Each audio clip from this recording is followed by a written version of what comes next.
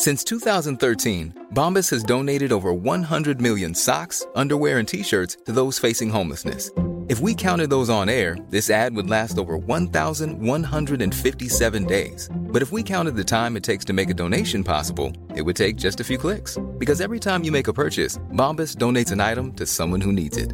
Go to bombas.com/ACAST and use code ACAST for 20% off your first purchase. That's bombas.com/ACAST, code ACAST.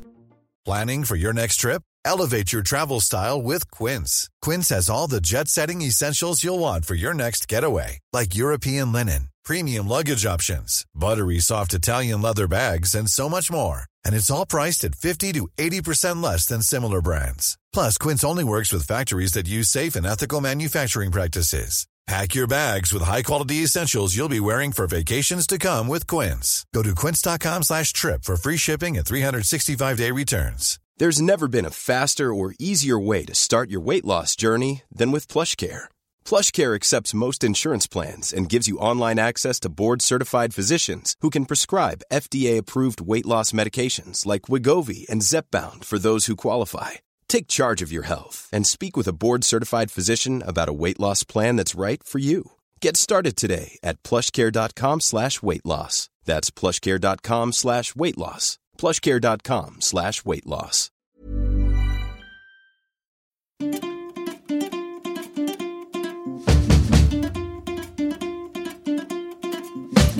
Har du druckit ditt te, Marit? Okej. Inte klart, men vadå? Nej. Du har ditt te, du har dina tuggummin som man hör det, jag vet. Det är härligt. Och Anders, kan du börja då? Avsnitt 18. Ja, okej. Kör. Hej och välkomna till Ronden Podcast, avsnitt 18. Märit, hej. Hej. Christian. Hej, kul. Och hör du Christian, du sa att du skulle bjuda oss på något extra här i början. Extra, ja men för det första så har jag tagit nässpray och jag kanske måste springa ut och ta nässpray igen. Är ni också sån här nässpraysmissbrukare? Jag har blivit nu. Jag har aldrig använt nässpray i hela mitt liv. Så blev jag sjuk för 2 veckor sedan. Och det här med munandas, det är ju helt fruktansvärt. Alltså det är ju liksom... Ja, särskilt på natten. Ja, men det är ju på natten man munandas. Och sen vaknar man på morgonen och det är så hemskt. Man tror liksom aldrig man ska komma tillbaka till ett normaltillstånd. Nej. Och det där har jag liksom plågats med hela livet. Jag har inte fattat att man kan fixa nässpray. Och nu köpte jag Otrivin, tror jag det hette. Ja, på Ica. Mentol. Så det blir liksom värsta kicken när man gör. Jag munandas inte på natten när jag vaknar och är liksom förkyld men helt okej på morgonen. Det är helt fantastiskt. Du vet hur många dagar man får använda det? Nej. 10 dagar. Och sen liksom övergår det i en sån där... Sen övergår det i någon slags liksom, mekanisk rinit. Alltså läkemedlet har i sig givit en liksom nässvullnad. Men rinit, det är ju att det rinner. Det gör mig ingenting. Det jobbiga är ju täppan. Ja, men det blir ju det också, en mekanisk efter ett tag. Så jag menar, det är alltid så att när jag är förkyld då kör jag liksom en vecka 10 dagar. Och sen så måste jag köra en vecka 10 dagar till för att jag liksom... Jag läste någon damtidning någon gång att Pernilla Wahlgren använder mycket näsdroppar. Ja. Men det är en fantastisk grej. Däremot undrar jag, är det bra med det här Otrivin? Jag vet exakt inte vad det är. Men det här med mentol som känns som en ganska härlig kick. Det kan inte vara helt sunt. Jag är ju en näsblödartyp. Är ni det? Nej. Ja, jag är det faktiskt. Men det blöder väl lättare av de där? Ja, och jag brukar alltid blöda ur en näsborre. Det kan variera. Men jag har aldrig varit med om att jag blöder samtidigt ur 2. Det är ganska ovanligt, eller hur? Och det har jag haft nu flera sessioner här sedan jag började med Otrivin. Ja, det finns en komp-variant har jag också sett. Men det är egentligen inte en vasokonstriktor? Alltså jo, den drar ihop. Nässpray. Den är jätteeffektiv. Det borde ju vara ganska bra om man blöder nästan. Man kanske ska använda det under tiden man blöder. Det har jag inte provat. Då tänker jag så här. Har ni snottrat? Ja, det är någonting med... Vänta nu. Jo, det har jag gjort förresten. Vad är det för något? När jag åkte bil med familjen. Exakt. Man tänker på en sak. Ja, men det är typiskt sån här barnlek, alltså fördriva tiden i bilen grej. Ja. Det är ett verb. Att snottra. Det kan vara liksom att duscha. Liksom. Och så ska man då ställa frågor. Ni ställer frågor till mig. Ja, typ, om det skulle vara duscha då kanske jag skulle fråga, snottrar man med kläderna på? Exakt. Och då säger du nej. Ja, exakt. Ja. Och jag får bara säga just ja eller nej. Får bara svara ja eller nej. Och det kan vara vilket verb som helst. Ja, men det här verb som jag tänker på har med sjukvård att göra. Tada! Och det är ganska svårt. Det är inte säkert att ni ens känner till det här ordet. Vilken rolig lek då. Ja. Men vi känner inte ens till ordet, då är det helt omöjligt. Nej, men jag tror ni gör det, kanske. Men det har med sjukvård att göra och det är väldigt specifikt ord, väldigt specifikt område inom sjukvård. Okay. Men kör hårt, det är en tävling. Varannan gång. Och får man ett ja, då får man fortsätta fråga. Okej, jag börjar då. Snottrar man varje dag när man jobbar på sjukhus? Ja. Är det en specifik yrkeskategori som snottrar? Ja. Men vänta, du skulle inte få fråga mer, Anders, där. Du fick ett ja. Jaha. Ja. Är det läkare som snottrar? Nej. Är det sjuksköterskor som snottrar? Nej. Är det läkarsekreterarna som snottrar? Nej. Är det patienterna som snottrar? Nej. Är det undersköterskan som snottrar? Nej. Sjukgymnasterna? Nej. Ni får liksom utveckla eller liksom det kanske kan vara vaktmästarna som snottrar? Ja. Får jag nu ställa direkt frågan, gissa på snottrandet? Eller? Ja, men då är du utlobbad om du svarar. Aha, nej, men kör. Okay. Nej, kör. Är det här någonting man gör med kroppen? Snottrar man med kroppen? Den som utför det, eller? Va? Hur menar du att du som utför det snottrar med kroppen? Vaktmästaren snottrar och då undrar jag, gör vaktmästaren det här snottrandet med kroppen? Annat än hjärnan, alltså inte tänka utan något fysiskt. Hur skulle vaktmästaren annars snottra? Men nu måste jag fundera på hur jag tänkte. Ja, men jag menar om det är något kroppsligt, typ. Ja. Som kräver kraft liksom. Ja, det var det jag menar. Då får du fortsätta. Ja.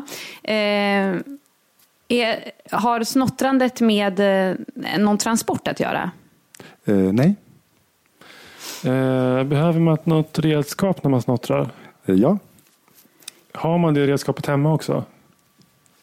Det är just den här yrkeskategorin som utför det här. Ja, eller folk i allmänhet. Är det någonting man har liggande hemma? Nej. Involverar snottrandet en patient? Ja. Då är du igen. Då måste jag bara rekapitulera här. Alltså, det är vaktmästarna som gör det. Ja. De gör det med kraft, med kroppen. Ja. De behöver ett redskap och de gör det gentemot eller med patienten. Ja, bra sammanfattning. Har du att göra med en säng? Nej. Inte specifikt. Oj, nu känner jag mig helt borta. Så jag trodde också någonting med säng och sängtransport och sånt där. Men vad är vaktmästarna då? Jag märker att barn ofta är ganska bra på att snotta för de tänker bredare på något sätt. Jaha. De involverar färger. Och antyder du på att vi skulle vara väldigt trångsynta? Nej, kör Anders. Hur snottrar en vaktmästare mer än 10 gånger per dag? Nej. Jag fattar att man kan, men är det vanligt att man snottrar dygnet runt? Eller är det mer liksom... ja. Nej. Är det en dagsyssla? Nej. Ja. Jaha, det snottras inte nattetid alltså? Nej. Okej. Vad nu är det hjälpte oss egentligen? Ja, men då är det ju liksom inte att dra en säng till en avdelning med en patient. Nej. Eller en bår. Utan då är det, vad gör vaktmästarna mer? Jag vet vad de gör. De involverar snottrandet en kofot? Nej. Nej, för det är ju ganska vanligt annars att bryta upp skåp när man har glömt nyckeln. Ja, det är en mycket bra teori. Ja. Det är inte det alltså? Nej. Och kofot kan ju folk ha hemma. Men behöver inte ha. Nej. Men man måste vara stark med snottrandet. Det är det som är... Nej, man använder kraft. Det betyder inte att man måste vara stark. Paus. Eller liksom, det är ganska jobbigt. Det är ganska hårt. Hur lång tid tar det att snottra? Tar det uppåt en kvart kanske? Ja. Med en patient, en kvart, ett redskap. Max. Och det är tungt. Jag antar att inte vaktmästarna är med på trapptest och sånt. Jag vet inte. Nej. Men man gör det inomhus i varje fall, va? Ja. Har det någonting med lunchen att göra? Nej. Ja, just det. De rör fram de här matvagnarna. Har någonting med, snottrar man med posten på något sätt? Nej. Det har inte med patienter att göra, rörpost. Nej, jag vet inte riktigt. Man brukar inte skicka patienterna i rörpost. Nej, men... Okej, nu måste vi fokusera. Görs det här på Snottras det på hela sjukhuset eller är det på en specifik plats? Nej, ja. Ja, det är på en specifik plats. Då får jag fortsätta för jag fick ett ja. Är det på akuten man snottrar? Nej. Snottrar man i kulverten? Ja, jag kände det på mig. Okej, men det är på en specifik plats. Det är inte på akuten. Snottrar man på vårdavdelningar? Nej. Jag tror ni måste få en ledtråd. Ja, det tror jag också. Ni har aldrig gjort det, tror jag. Men jag har gjort men jag är det. inte vaktmästare. Jaha, nej men vänta nu. Är det obduktionstekniker som snottrar? Ja. Det är inte vaktmästare. Nej, jag tycker inte heller det riktigt. Nej, obduktionstekniker är ett eget yrke. Okej. Ja, vi har blivit förda på Ja, jag känner mig också lite lurad här faktiskt. Men det har att göra med hantering av avlidna. Ja. Alltså man snottrar det på något sätt att öppna upp kroppen inför... Det som man gör innan själva obduktionen startar. Ja. Vad heter det? Preparera kanske? Eviscerera. Eviscerera. Jag känner faktiskt inte till det ordet. Eller elegant ord. Inte jag heller. Eviscerera låter som att man liksom förbereder en sås. Ja, men det är att öppna upp helt enkelt och liksom ta ut organen. Men Christian, det är väl en särskild yrkeskategori som gör det? Jag kanske måste be om ursäkt där. När man var inne på vaktmästare, jag tror inte de hur som helst jobbar som obduktionstekniker. Nej, inte vaktmästare. Nej, det är sant. Det är obduktionsvaktmästare, obduktionstekniker. Okej.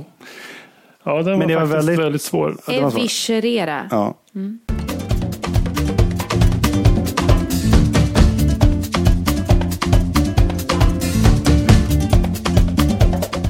Jag tänkte prata lite grann om tv-sporter. Det finns vissa sporter som jag tycker är väldigt avkopplande att titta på i soffan. Varför kom du på det just nu? Är det någon slags sport-OS nu? Nej, men absolut inte. Men, jo, det börjar om 2 veckor i Sochi.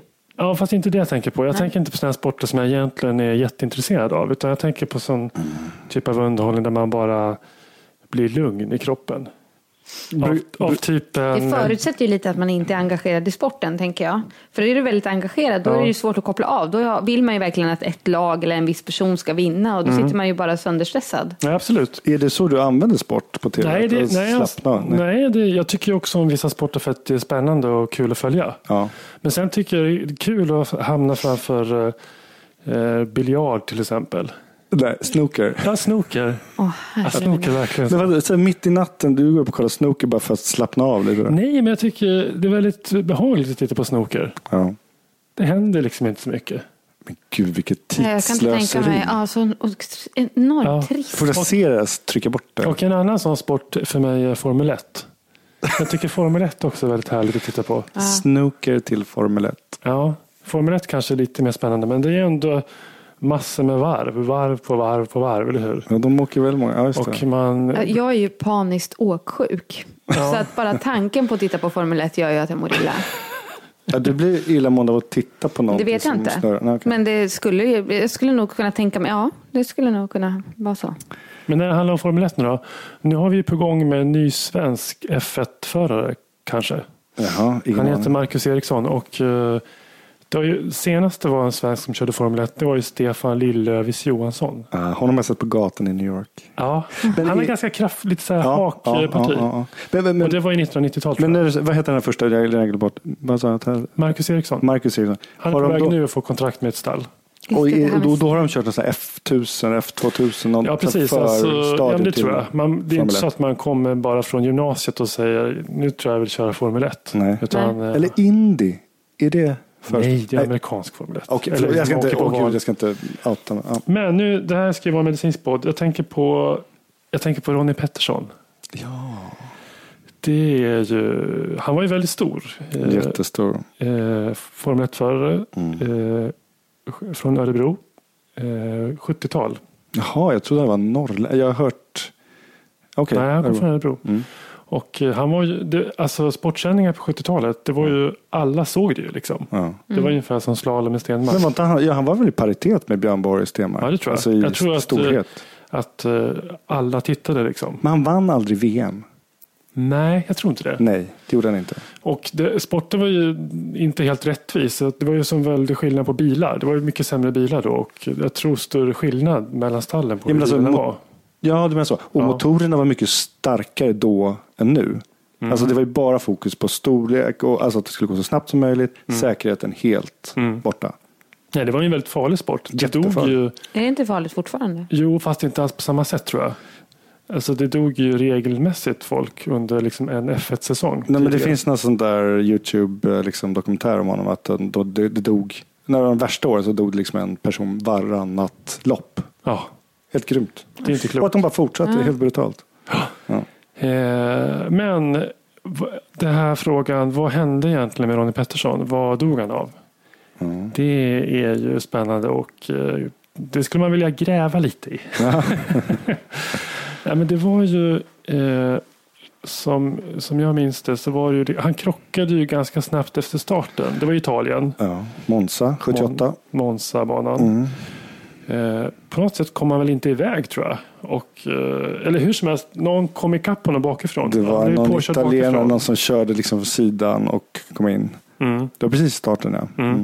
Så att han blev påkörd bakifrån. Och sen kom det bilar vart efter och fyllde på och körde in i de här. Men de ligger ju med bara någon meter emellan i början. Så att det blir väl väldigt lätt en seriekrock. Och hans bil började brinna. Och han satt ju fast i bilen. Har ni sett liksom de här gamla bilderna? Det är helt, det brinner direkt och röken stiger. Och så är det en av snubbarna, en annan då åkare, jag tror han engelsman tror jag var, så bara springer rakt mot elden och drar ut. Han sitter fast, han sparkar bort en ratt. För han sitter fast, Ronnie Peterson. Så drar han ut honom och räddar honom. Och efterhand har den där engelsmannen sagt att jag visste inte vad jag höll på med, det var ju livsfarligt, men jag bara sprang dit. Och han är framförallt har ju massor av frakturer i benen, Ronnie Peterson. Så han har liksom multipla lårben och underbensfrakturer. Och sen är han revbensskadad och någon arm tror jag. Men ingen skallskada utan det var benen. Nej, precis. Han är vid medvetande när han kommer ut i bilen. Men har ju ont liksom. Och så tas han till ett italienskt sjukhus. Och man opererar honom ganska... Är det här något stort sjukhus? Är det en stor stad? Är det... Jag tror att det är ett sjukhus i Milano. Ja. Men sen, jag vet inget mer om sjukhuset i detalj alls. Men det var snabba puckar för de körde, det var liksom, det råkade finnas någon bra ortoped. Det kan väl inte råka, om det dog någon varannat lopp måste det väl alltid ha funnits läkare. Det fanns ju tävlingsläkare på banan liksom. Men och de bestämde att han skulle till ett sjukhus. Ja. Men sen kan man väl diskutera vilket sjukhus, så ska man göra ett helikopterlyft längre och sådana där saker. Och det var ju massa frakturer, alltså 30-tal frakturer. Riktigt trauma. Ja. Och nu kan ju inte vi detaljerna vad gjorde man på operation. Det hade varit intressant att veta faktiskt. Om det var liksom någon sorts extern fixationer eller om det var alltså kirurgi där man... Extern fixationer bara, att man sätter i spikar utanför benet så att de håller frakturerna stabilt. Just det, man har liksom yttre stag som ersätter benen då, eller hur man ska säga. Eller om det var mer att man försökte lappa ihop benen direkt med skruvar och plattor och sånt där. Var det en lång operation? Ja, minst. Jag försöker kolla på det här, Christian. Jag tror att den var ganska lång.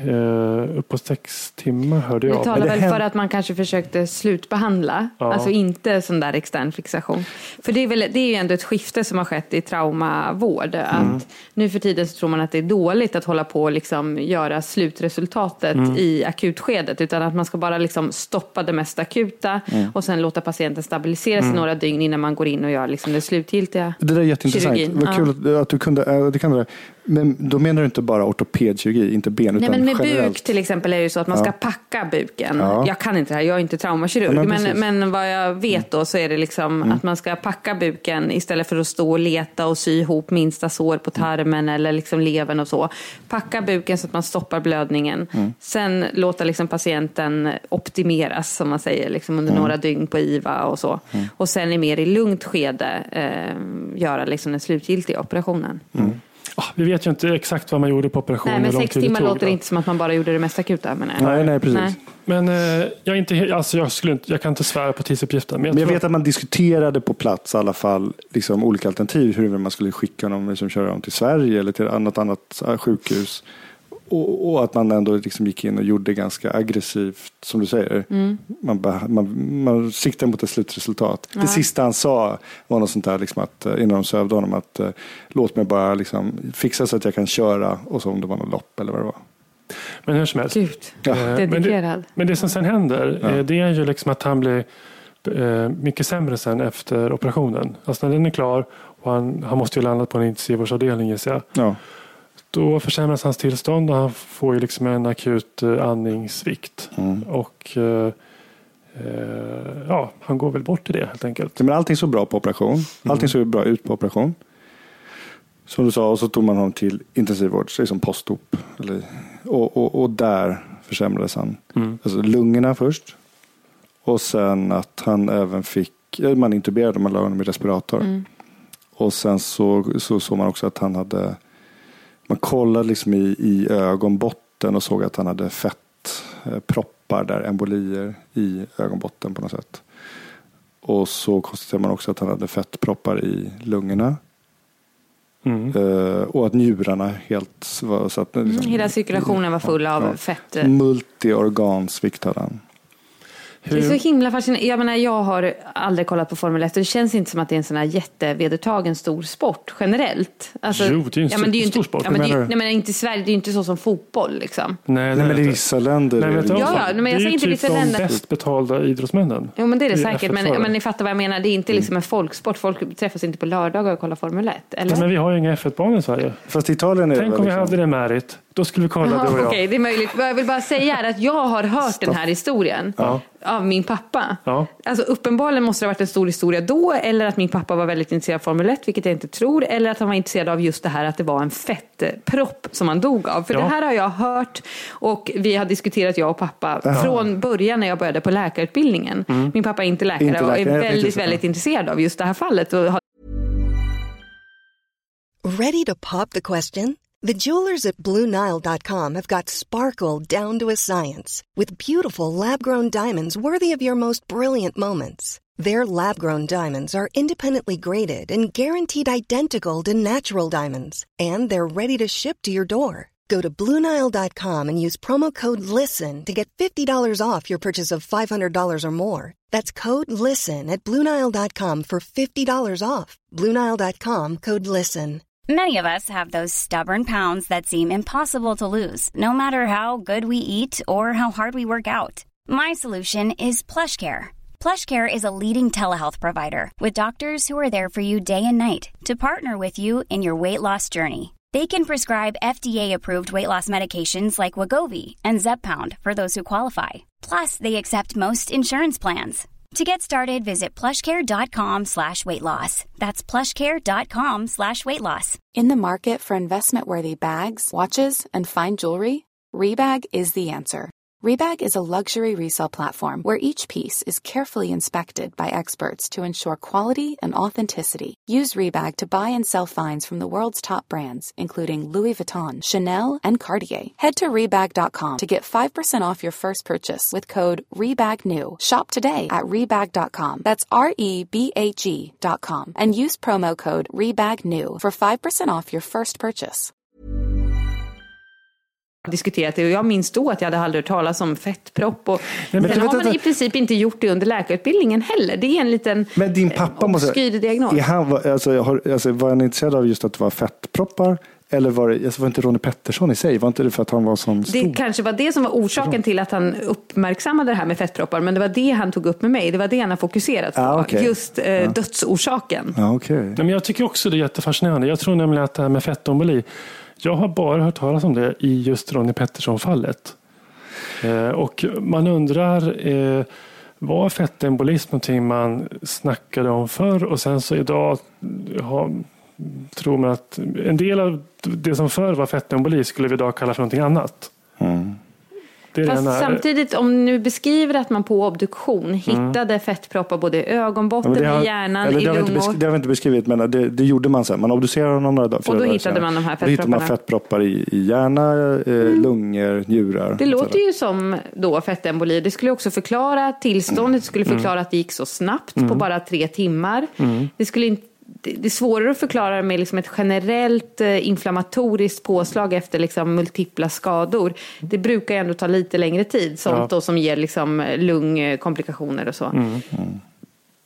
Så att, jag vet inte. Men däremot tycker jag det verkar konstigt. Okej, han hade jättemycket, så en massa med benpipor som var av inuti kroppen. Och så kunde då märg åka ut. Jag antar att det är därifrån fettet kommer. Det tror jag. Och så hamnar det i cirkulationen och stoppar till. Liksom. Men då tänker man så här, alla de som genomgår höftkirurgi. Jag menar, det är ganska brutala operationer. Man borrar rakt ner i benmärgen och sätter en märgspik. Att det inte händer då. Nej, men Anders men du hade en artikel, Anders, som där de resonerar kring att det är vanligare än vad man tror, så att säga. Att det är liksom ett underdiagnostiserat tillstånd. Men att det sällan leder till död då, eller? Antar jag, ja. Eller att man inte obducerar och hittar liksom orsaken. Men jag menar att dödligheten efter vanlig ortopedisk kirurgi är ju väldigt, väldigt låg. Så ja, att jag menar... ja, verkligen. Men vad skulle man gjort i Ronnys fall då? Tror ni att om man skulle satt ett filter till exempel i... Nu kan jag inte göra vad det heter på svenska. Vena cava tänker jag på. Hålvenen. Ja, stora hålvenen. Ja, det är ju en form som en liten sil då, kan man säga. Men det som då gör att proppar från benen då inte skulle kunna passera uppåt. Ja, men då är frågan när de där propparna passerade uppåt. Var det i samband med skadetillfället? Jag menar, då hjälper det inte att sätta ett filter när man kommer till sjukhus. Eller var det i samband med kirurgin? Men det kan de inte gjort, eftersom han hade helt normala vitalparametrar. Alltså alla övervakning var bra under själva operationen. Utan det här var ju komplikation efter. Skulle man startat kirurgin med att sätta ett filter och sen gått på och operera benen? Men det gör man väl inte då? Är det inte också så här att nu ska man liksom leta... Alltså, medicinen är inte fullkomlig. Nej, det är väldigt, väldigt många som vi inte kan rädda. Absolut. Fast vi gör allting rätt och har alla hjälpmedel. Så... Vissa skador är så pass allvarliga så att man ändå dör. Det där är liksom jättesvårt att acceptera. Såklart om man är anhörig, det förstår jag. Men det är liksom som att vi läkare också har jättesvårt att acceptera det. Och så ska man hela tiden leta syndabock och hela tiden leta fel. Varje gång någon dör betyder inte det att någonting har gått fel. Nej. Det kan bara vara att vi... Nej, men jag skriver verkligen under på det. Det är inte att jag försöker säga att något gick fel på det sättet. Jag bara resonerar högt här. Ja, jag menar, anklagar inte dig. Men jag bara tycker att det är intressant. Därför att ofta så blir det så. Framförallt när det är någon känd person. Så ska det liksom alltid diskuteras att det var till fel sjukhus. Jo, men du började men att det är viktigt att komma ihåg det här. Att medicinen är inte fullkomlig. Nej, men du började ju med att berätta att det har ändå hänt någonting sedan 78. Med liksom kirurgi. Att man liksom, nu vet man att man står inte och rotar liksom i så många timmar. Nej. För då vet man att komplikationerna är stora, eller större. Ja, det är sant. Så att där har man ändå, det har gått framåt sedan 78. Och Anna Lindh-fallet, när var det? Anna Lindh, ursäkta, men 2003 kanske? Jag menar, det har väl också efterhand debatterats kring om man inte stod där för länge. Och hur man skulle också just packat, som du sa. Det var en leverskada. Jag kan inte det Anna Lindh-fallet, men jag tror att det är så att det är flera oberoende kommissioner som har gått igenom det och alla kommer fram till att man gjorde rätt. Faktiskt, apropå. Att man där också letade liksom något fel. Det var bara fruktansvärt hemskt. Hon var för skadad för att kunna rädda. Just det. Mamma, lita på mig. Pappa, lita på mig. Vi är ju alla i ganska jourtunga specialiteter. Särskilt Märit. Ditt jobb är en enda lång jour, kan man säga. Och det här med jour, det hör ju till att man har på sig en särskild sökare, eller hur? Det känns väldigt modernt. En joursökare. Så när man kommer till jouren, då tar man över en sökare. Och när man är klar med sin jour, då lämnar man översökaren, eller hur? Jag tänkte på det i helgen. Det här med liksom, att hålla tiden när man tar vid sin jour respektive lämnar av. Ja, det kan vara lite flytande. Ja, det kan vara lite flytande. Men för den som går på jour, då tycker inte jag är så stor sak att ta en sökare lite tidigare. Att ta en 10 minuter tidigare eller en kvart tidigare. Sånt där. Du menar att man ska, om man redan befinner sig på sjukhuset? Ja, om man redan finns på sjukhuset. Men då visar man ju, då visar man ju sig inte. Nej, okej, du kanske inte visar det, men om du skulle vara i... Man går ju inte dit för tidigt och tar det där sökare. Nej, jag vet, men om du skulle vara i närheten, du tar en kopp kaffe och sen så är det någon som vill bli av med en sökare. Och så är det egentligen 10 minuter kvar tills du faktiskt ska ta över den. Ja. Då tycker inte jag det är en jättestor grej att ta den där sökan. Alltså ringer de 10 minuterna så antagligen blir det någonting som jag ändå blir involverad i. Vänta, det här måste jag säga mig. Jag blir väldigt förvirrad här. För att när ni lämnar ifrån er sökare, är det liksom man till man i någon korridor? Eller? Det är man till man. Eller hen till hen i en korridor. För oss är det liksom att vi sätter oss ner och har en överrapportering. Så vi har ju liksom en tid omlott på en halvtimme eller en timme. Jo, men vänta, det beror väl på vilken jour? Nej, det gäller för alla, alltså både primärjouren, IVA-jouren och 3D-jouren. Vadå, du är narkosläkare. Ja. Primärjouren, är det inte bara... Du har väl bara liksom lämnat de fall du har intuberat och gjort. Jo, fast vi alla sitter ner. Alla som ska gå på jour och alla som går av jour sitter ihop och hör hela intensivvårdsrapporten till exempel. Och då rapporterar man också vad som har hänt på operation, vad som väntar på listan. Har ni ett gäng som går av och ett gäng som går på? Ja, det är det. Vi har ju 3 jourlinjer och då kan man liksom också... Saker som även berör primärjouren, att det ligger någon patient lite halvdålig på en avdelning som ännu inte behöver intensivvård men som man ändå ska vara beredd på. Nej, men alltså, vi har också den typen av seriöst upplägg, Märit. Men, det lät inte så.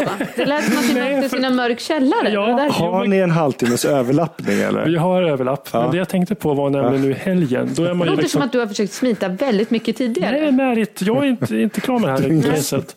Utan nu på helgen, då är man ju inte samma uppställning. Inte vi i alla fall. Nej, vi är det. Ja. Men nu när vi var bakjour i helgen, då liksom byter man ju bara med en person. Men vi har också att man ska samtala om patienterna och vad som hänt och vad som är bra att veta och sådär.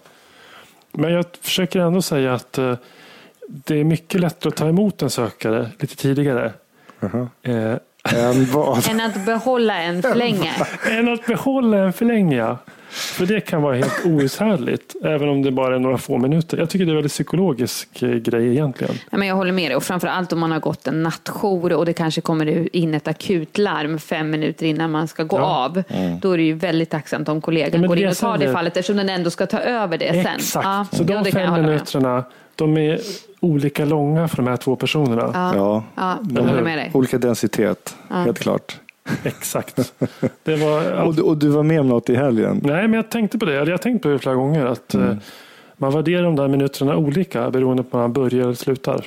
Jag trodde, för att eftersom du förvarnade om att du vill ta upp det här med sökare och vad man absolut inte fick göra, så trodde jag att det handlade om att man får inte lämna över en sökare där batteriet är urladdat. Nej, så det första man måste göra är att gå och byta batteri. Sånt kan jag störa. Men något som jag stannar på också, om jag får säga en annan sak som jag tycker man kan ställa sig lite på. Det är om man får ta emot en sökare och sen också en lapp med ett antal telefonnummer på. Att göra lista? Ringa upp. Att ringa upp. Ja. Jag har inte hunnit det här. Nej, men det tycker jag är jobbigt. Alltså, då tycker jag det är bättre att den som går av jouren... Du tycker att den ska stanna kvar då? Nej, det tycker jag inte, Märit. Men jag tycker så här... om du ringer till den personen så kan den säga, jag kan inte ta det här nu. Det är bättre att du ringer igen om 30 minuter. Istället för att säga, min kollega ringer upp dig. Exakt, det är den. Exakt. Istället för att säga så här, jag kan ta ditt nummer och sen så återkommer någon av oss till dig. Förstår du? Det är skillnad. Ja, så det är lite svårt för mig att förstå laddningen i det. Men jag hör vad du säger. Ja. Det här är ju bara petitesser, men ändå. Jag måste bara fråga en sak. Varför har vi sökare fortfarande? Nej, alltså, är det inte så jävla 80-tal eller 90-tal eller vad det nu var, sökare? Det överlevde ju bara liksom något år i vanliga samhället, men det har levt kvar på sjukhus. Nej, man ska ha telefoner egentligen. Vi är fortfarande det här har vi pratat om förut, och det sjuka är att Minicall finns på vissa få jourlinjer. Ja, just det. Det trodde jag inte det tekniskt fanns kvar. Nej, men varför har vi fortfarande sökare? Vad är förklaringen? Det är väl dumsnålhet, tror jag. Vadå? Du sitter ofta och lägger sån här liksom, epiduraler. Men vad heter det på ryggbedövningar, ryggmärgsbedövningar. Ja. Och då du gör det alltså, under ett pass så sitter du liksom och då är du väldigt ombytt, steriltvättad och sådär. Vill du verkligen att någon ringer? Alltså om du byter ut din Jag måste ändå svara på telefon. sökningen på direkten. Jaha, jag är ju narkosjour, det kan ju vara jätteakut. Ja, men så att även om jag sitter... Jo, vi har larm. Vi har larm också. Ja. Men det är klart det kan vara ändå akut. Och, men finns det inte någon outtalad tid? Liksom att när det söker, då har man liksom några minuter på sig att avsluta det. Det vet jag inte, men jag lämnar aldrig en sökning. Om jag sitter sterilklädd, då får någon sjuksköterska eller undersköterska i rummet svara på den sökningen. Det skulle funka med telefonen. Och det skulle vara mycket lättare med en telefon. Ja, okej. Ja. Nej, jag håller helt med. Jag förstår inte. Det blir bara ett extra moment. Man behöver titta på sökaren sen så ringa på en telefon. Dessutom så har vi fått nya sökare för några år sedan nu som var ännu större. Alltså det är också fysiskt stora. Och det tycker jag är så konstigt. All annan teknisk utveckling går till mindre saker. Ja. Förutom sökarna på sjukhus. Vi har fått någon jäkla bulle alltså, som är jättetung och står ut, är bred och liksom helt ohanterlig. Kan ni skicka textmeddelanden till sökare? Nej. Jo det kan du, fast du vet inte om det, tror jag. Nej. Det är väldigt roligt. Ja, det är roligt. Att skicka till kompisar. Jag har bara prövat det någon gång. Spring nu till lunchmatsalen. Jag har en idé som jag har tänkt på jättelänge och som jag verkligen skulle vilja förverkliga. Och nu kommer jag på att ni kanske vill vara med på det här. Det vill vi antagligen. Gärna. Ja, men jag har ingen aning vad jag ska säga. Carte blanche. Nej, men jag tycker att maskerad är en ganska rolig grej. Ja.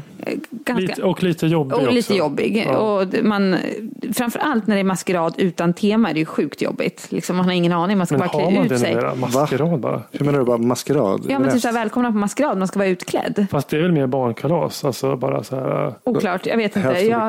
Det känns som att det förekommer. Ja. Och även tema kan ju vara svårt, men då blir man ändå lite nischad. Men jag skulle vilja bjuda in till en maskerad där man ska komma som en sjukdom. Ja. Absolut, jag kommer. Valfri sjukdom. Ja. Och då skulle jag tycka det var väldigt intressant att se vad människor... För att ofta när man går på maskerad så väljer man ju gärna någonting där man inte behöver vara för ful. Alltså man klär ut sig på ett snyggt sätt. Och så försöker man att verka lite rolig och liksom crazy, men egentligen har man försökt att vara snygg. Man vill ändå vara fin, ja. Och då tänker jag, med sjukdom skulle det bli väldigt intressant, därför att det finns ju verkligen sjukdomar som har någon så här positiv association kring sig, eller liksom har viss status, och så finns det sjukdomar som är väldigt stigmatiserade och har väldigt låg status, vilket är helt sjukt egentligen. Jag kommer att tänka på det nu, för att du satt och Anders satt här och masserade sitt knä lite stolt liksom, och så bara, vad är det, har du problem med knät? Ja, löpa knä. Det är ju liksom så här en häftig grej att ha, så här, wow, du är ute och tränar inför maraton och bara det är väl en åldersgrej att du börjar få ont i knät nu? Jag är lite däremot, ja, men det är helt okej. Men däremot, om du skulle komma och ha slitit av din hälsena, då skulle det vara gubbvarning. Det är liksom pinsamt. Då är det liksom någon otränad medelålders som har glömt bort att han är otränad och börjat spela badminton, och så bara pang, ryker hälsenan. Men massa märigt, vad skulle du vara utklädd till då? Skulle du vara elallergiker eller vad? Vad tänker apropå du? Status. Nej, jag hade nog tänkt att vara tuberkulos. Aha. Men de som inte har sett det, du är smal. Blek. Och lite ämlig liksom. Ja. Så att jag tror att det skulle göra mig ganska bra som tuberkulos. Men framförallt tycker jag att det finns något liksom mystiskt sken kring tuberkulos. Ja. Det är ju inte bara, nu kanske man associerar det mer med... Du har ju polsk bakgrund, det finns nog lite öst... Du har dragit på dig det där. Nej, men jag tänkte säga det att nu kanske det associeras mer med liksom, fängelse i Östeuropa. Men vad jag vet, fast jag kanske har fel, men som jag tror att när det var liksom ganska utbrett på, vad var det? Var det slutet av 1800-talet, 1900-tal, början, där någonstans. Ja. Då ansågs man ju vara lite intellektuell och liksom det var lite poetiskt. Nej, men var det inte så här liksom, att man var tvungen att tillbringa långa månader på sanatorium? Ja, det tycker jag låter lite lockande. Ja, och det var inte så mycket att göra. Man var ju trött och då skrev man dikter så att man läste mycket och sådär. Ja, jag tycker det finns en intressant sken kring kring den sjukdomen. Ja. Vad skulle du vara, Christian? Oj, jag inte då någon hälsena som skulle ryka. Vad ska det vara? Många sjukdomar är så svåra att gestalta. Alltså, du skulle kunna vara en migränpatient, Christian. Tycker du jag är migrän? Nej, jag bara lobbar upp lite förslag här som du funderar på. Ja, men den är bra. Du är bara, eller en svår epilepsi kanske. Kramper. Det skulle en gång i halvtimme så faller man ner och får eller bara att totala kramper. Jag vet, du går omkring och hör väldigt dåligt hela festen. Ja. Ja, men det är inte tillräckligt utklädd. Kanske. Ja. Eller narkolepsi. Att det plötsligt bara somnar. Ja. På en säng och där är ganska intressant, för narkolepsi tror jag verkligen har den här associationen att då är det verkligen synd om en. Att då är man ett offer, då är man liksom... Men vet folk vad det är narkolepsi? Ja, men nu efter svininfluensavaccinationen så har det varit jättemycket diskussion om narkolepsi. Och då tänker jag att då är man verkligen ett offer för en statligt beslut om att alla skulle vaccinera sig. Medan andra sjukdomar så anses man ha väldigt mycket ansvar själv. Som om det skulle finnas någon tydlig gräns där, en sjukdom man har orsakat sig själv eller inte. Jag menar, allt är ju liksom en blandning av både gener, öde och livsbeteende, eller hur? Ja, just det. Men låg- och högstatussjukdomar. Alltså många cancer skulle ju vara, då skulle man få mycket sådär medlidande. Jo, men cancer är ju bara, då är det ju fruktansvärt att man har drabbats av en cancer. Och det tycker jag att det är. Det är inte det jag menar, men det är ju också så att väldigt många cancer är associerade till livsstilsfaktorer. Jag tänker på tjocktarmscancer, vad man har ätit för föda, fiberfattig och så. Lungcancer och rökning.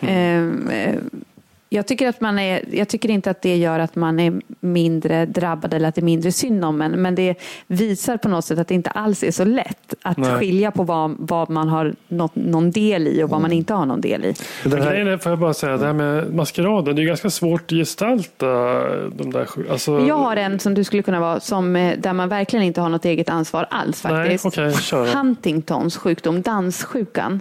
Den tror jag också är ganska lätt att gestalta. Ja. Det krävs lite träning, men jag menar, det går att känna igen den. Jag får ofrivilliga muskelrörelser plötsligt. Ja. Why not alltså? Är det här en fest bara för sjukvårdspersonal? Absolut inte. Jag menar, tänk dig hur mycket sjukdomar skildras i vår kultur. Jag tror att det är många som har uppfattningar om sjukdomar och hur de ter sig. Men alla de här tarmsjukdomar, hur ska du gestalta dem? Man springer ju ofta på toaletten under festen. Du har en anledning till varför du springer på toaletten. Och man kanske är väldigt picky med maten. Att man liksom... Ja, just det. Ja, väljer bort grejer och kanske till och med har med sin egen matlåda. Just det. Fast det är nog allergikerna. Jag skulle nog vilja ha kärlkramp så jag går runt och får lite ont i bröstet då. Och sprayar det lite under tungan. Ja.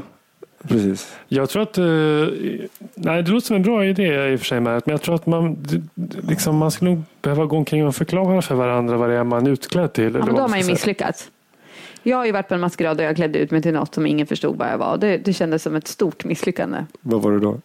Ja, jag var Gudrun Esslin i Baader-Meinhof-ligan. Det var ingen som fattade. Jag var sjukt lik. Nej, det är obegripligt. Fattar du ingen det? Nej, och jag hade en AK4 så att det var eller någon Kalashnikov liknande grej. Så det var ju uppenbart att jag...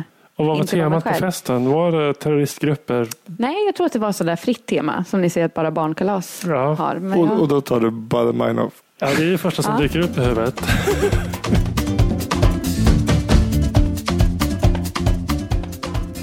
Det var allt för idag. Tack så mycket Märit, Anders. Tack själv. Tack. Märit, om 2 veckor finns du i Phu Quoc tror jag det heter. Är det Vietnam? Paradisstrand i Vietnam. Oj, vad härligt. Och du kanske kan skicka en vykort till oss.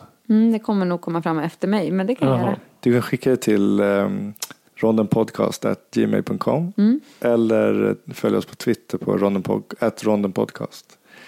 Har du medicinbagen full? Har du vaccinerat dig? Nej. Jag tror inte man behöver. Jag har hepatit A och B. Det tror jag man ska ha. Och sen så kan man ju vaccinera sig mot japansk encefalit. Som är någon hjärnhinneinflammation av obehaglig sort. Nej, men det står att man bara behöver det om man är ute i bushen. Och det tänker inte jag vara. Du ska ligga på en strand, dricka pina colada. Ha en trevlig resa. Tack. Ses vi om någon månad kanske. Tack. Hej. Tack själv. Hej.